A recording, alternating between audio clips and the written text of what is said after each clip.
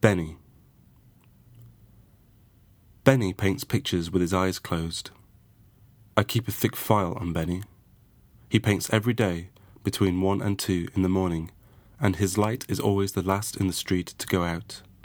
It would be mine, but I never switch it on when I'm in the spare room, adding to a file. It's easy to write in the dark. My eyes have nothing to adjust to, or from. Last summer, Benny became the youngest ever nominee for the Harris Manning Arts Award. It was in the local papers. A picture of him shaking hands with the mayor. He sold 3 of his paintings for £2,000, which is far too much money to give a 16-year-old boy. He was in the papers for that as well, this time with his arm around an art collector from London. Benny's mother, Jenny, was standing next to him. She was holding an oversized cheque. I cut the picture out and put it with the others.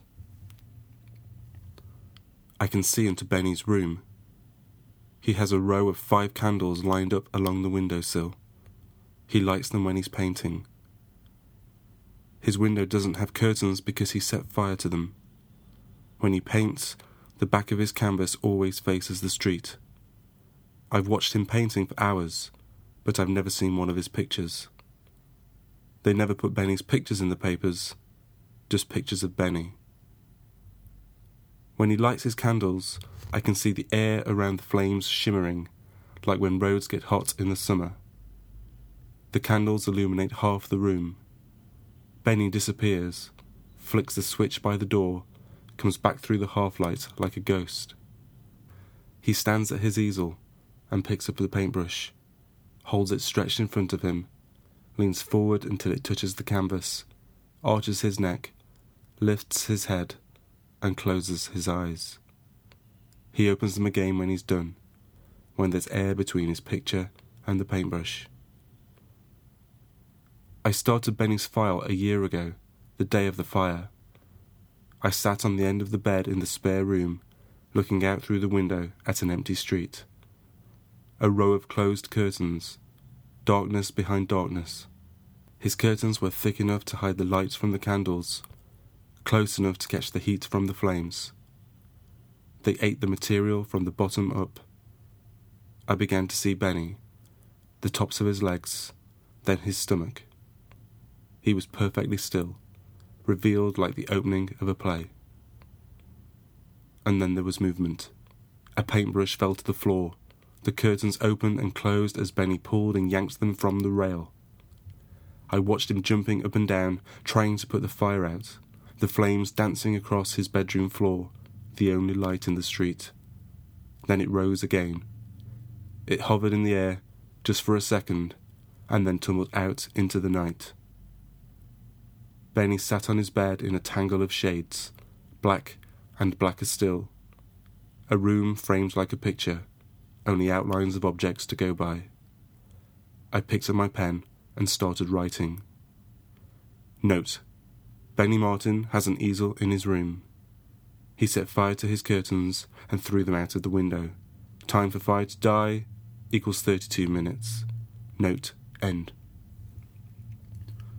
I see Benny twice a day. Once when he leaves for school in the morning, and again at night when he's painting. I never see him come back because he enters the house through the back door. John Bonsall told me so. He can see him from his kitchen, climbing over the wall and into the back garden. Benny wears the same jacket every day. It's a navy suit jacket with 3 badges attached to the right lapel. The badges change colour each morning. He collects them. His hair is long around his ears. Sometimes he ties it into a ponytail with a light blue band. I remember him being born in the back of his mother's Mini Metro. She wasn't driving. His father was, before the divorce. They were on their way to hospital, but she couldn't hold on. It ruined the upholstery.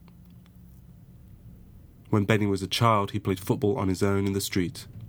He'd wear trousers with holes in, dribble around the parked cars, and kick the ball against my fence.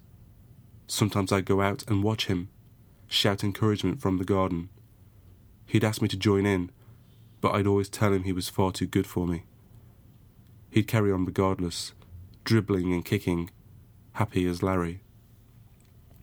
One day, while he was playing, a dog pulled free from its owner and sank its teeth into Benny's leg. It refused to let go. He never played again.